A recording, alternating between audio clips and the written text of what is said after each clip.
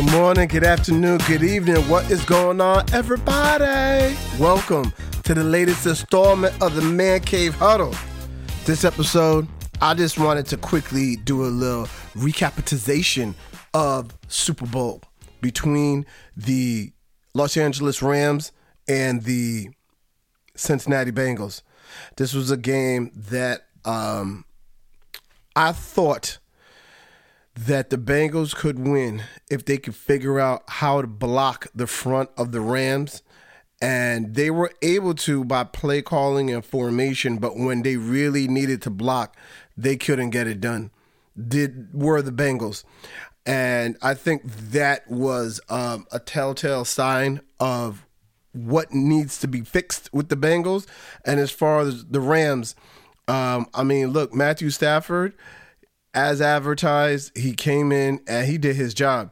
For me, in watching this Super Bowl, 3 plays stood out to me, which I felt that they weren't plays that changed the game, but they were plays that when I look at them, you really sit there and say, all right, this you could have gone another way. Right before half, at 2 minutes, Cincinnati intercepts a pass from Matthew Stafford.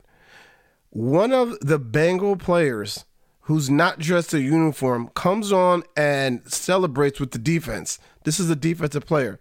He gets called for a penalty, a 15-yard penalty. So instead of having the ball on the 25-yard line where, hey, you get a quick slant here, a quick run here, all of a sudden you're around midfield, and you could talk about maybe getting a long field goal. They get the ball on the 10-yard line right before half. Now, granted, yeah, they're getting the ball to start half, but the point is that could have been used as an opportunity to get 2 scores and really go up on LA. Because when you look at what happened the way the second half started, let's say you get a field goal right there. Then you start off with the bomb to Higgins. Then the following play is an interception. And now you can sit there and think to yourself, we could really pile on. And the other 2 plays were on the drive, the last drive for the Bengals, and Aaron Donald, as Burrow's running out of bounds, pushes Burrow in the back. And like every offensive lineman should do, they started protecting their quarterback and started pushing and shoving, and a little scrum ensued.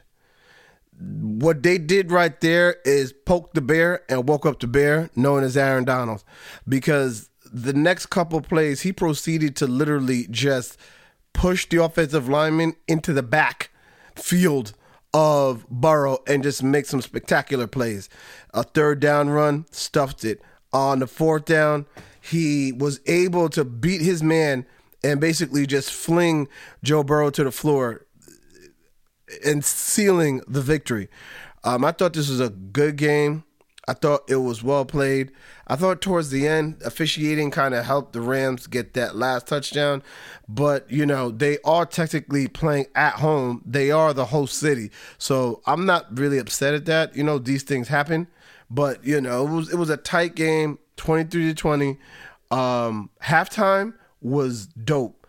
I mean, you had Dre, Snoop, 50, Eminem, Mary, Kendrick. They were all on stage. This to me was like the very first halftime performance. There have been hip-hop performances, but to me, this is the best hip-hop performance, if not the best halftime performance that I've seen, because it wasn't like, all right, it's going to be Bruno Mars, Beyonce, and Coldplay. That was one of my favorites. Beyonce by herself, that was another one of my favorites. But I remember the other one where they had Diddy, Janet Jackson, and they had I forgot the artist's name, but they had him there too.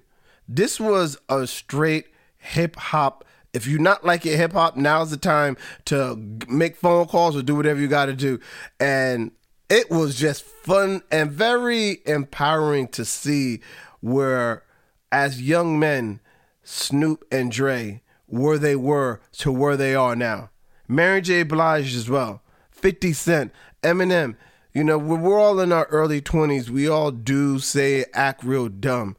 But then when you kind of wise up and you mature, you evolve to the best version of yourself, And you go from being that young knucklehead to that experienced knucklehead to you wake up one day and you the OG. You the big homie. You the one that now people are coming up to you looking at you for some advice because you've been through some stuff in life. I mean, when you look at Snoop is the big homie. I mean, that is the definition of the OG in the family. He's the uncle that acts very responsible and mature, running around all the adults, but deep down is still inside. The ratchet behavior is still there. He just knows when and how to let it come out. And Snoop is just that cool uncle that keeps it a buck with you when you really ask them for some advice. But I really liked the halftime show. And Buzz Howell, the kicker for the Bengals, said, look, man, I don't need to know what the adjustments are. I just kick the ball. So I'm going to stay out here and watch the performance. And he literally stayed out there and watched the performance. But I mean, I thought it was a dope performance, though. And I know in the past I said I wanted to switch and talk about some other things. Another thing I wanted to talk about is finance. You know, I'm trying to educate myself and get into that realm and just understand what I could do and how I could invest my money to have my money really grow. And I've really been watching this podcast, Earn Your Leisure. I mean, that podcast, those guys are giving out information for free that they could be charging, and the information they give you makes you money. I mean, they have they have all these different classes, universities you can sign up for, but they have cool interviews. They mention things where if you do it, it really, in layman's terms, give you a better understanding of the stock market, stocks, how it works. I mean, I'm still in the neophyte phase, but just listening to these guys, it gives me a type of confidence that I know down the road, when I learn more, I'll be able to do more. I would love to just sit down and talk to them brothers, man, and really chop it up. Because one of the things that one of the gentlemen on there, Ian Dunlap, said, he said, like, look, if you really it's want to become wealthy, it's all about playing it for the long term. So I looked at one of these calculators, because when you buy stock, it's the compound interest over the years. So it's like if you buy a piece of stock for, let's say, $5, and then in a year you made $5. Now in year 2, that interest that you're making is not that $5 stock. That stock is now worth $10. So now the compound interest is on $10. And let's say every year you gaining money, meaning that interest is now more and more. One of the stocks that this dude said was VOO. And I went and I looked and I put it in the calculator. You know, if you get that stock, and the stock is like $400, the VOO is a Vanguard Trust ETF fund, right? VOO. Now, if you get this stock and you actually, it's a Vanguard S&P 500 ETF, I'm sorry. The stock is $403. You're like, what?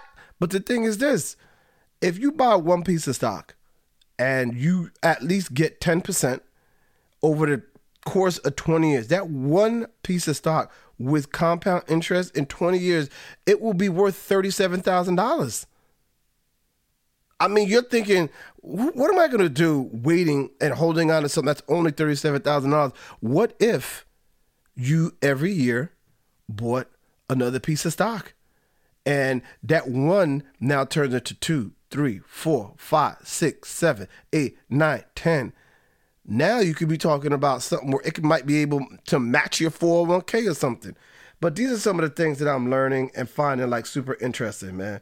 But, little bits of financial information that I have, I'll try and bring that to the table as well. Just to, expand horizons, talk about other stuff, and not make it feel like this is just a sports or a football podcast, because I want it to be about sports, lifestyle, and entertainment.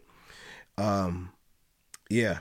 So in saying that, I want to end this episode with a positive quote. And the positive quote for this episode is, be strong, but not rude. Be kind, but not weak. Be humble, but not timid. Be proud, but not arrogant. Thank you for listening. Bye-bye, everybody.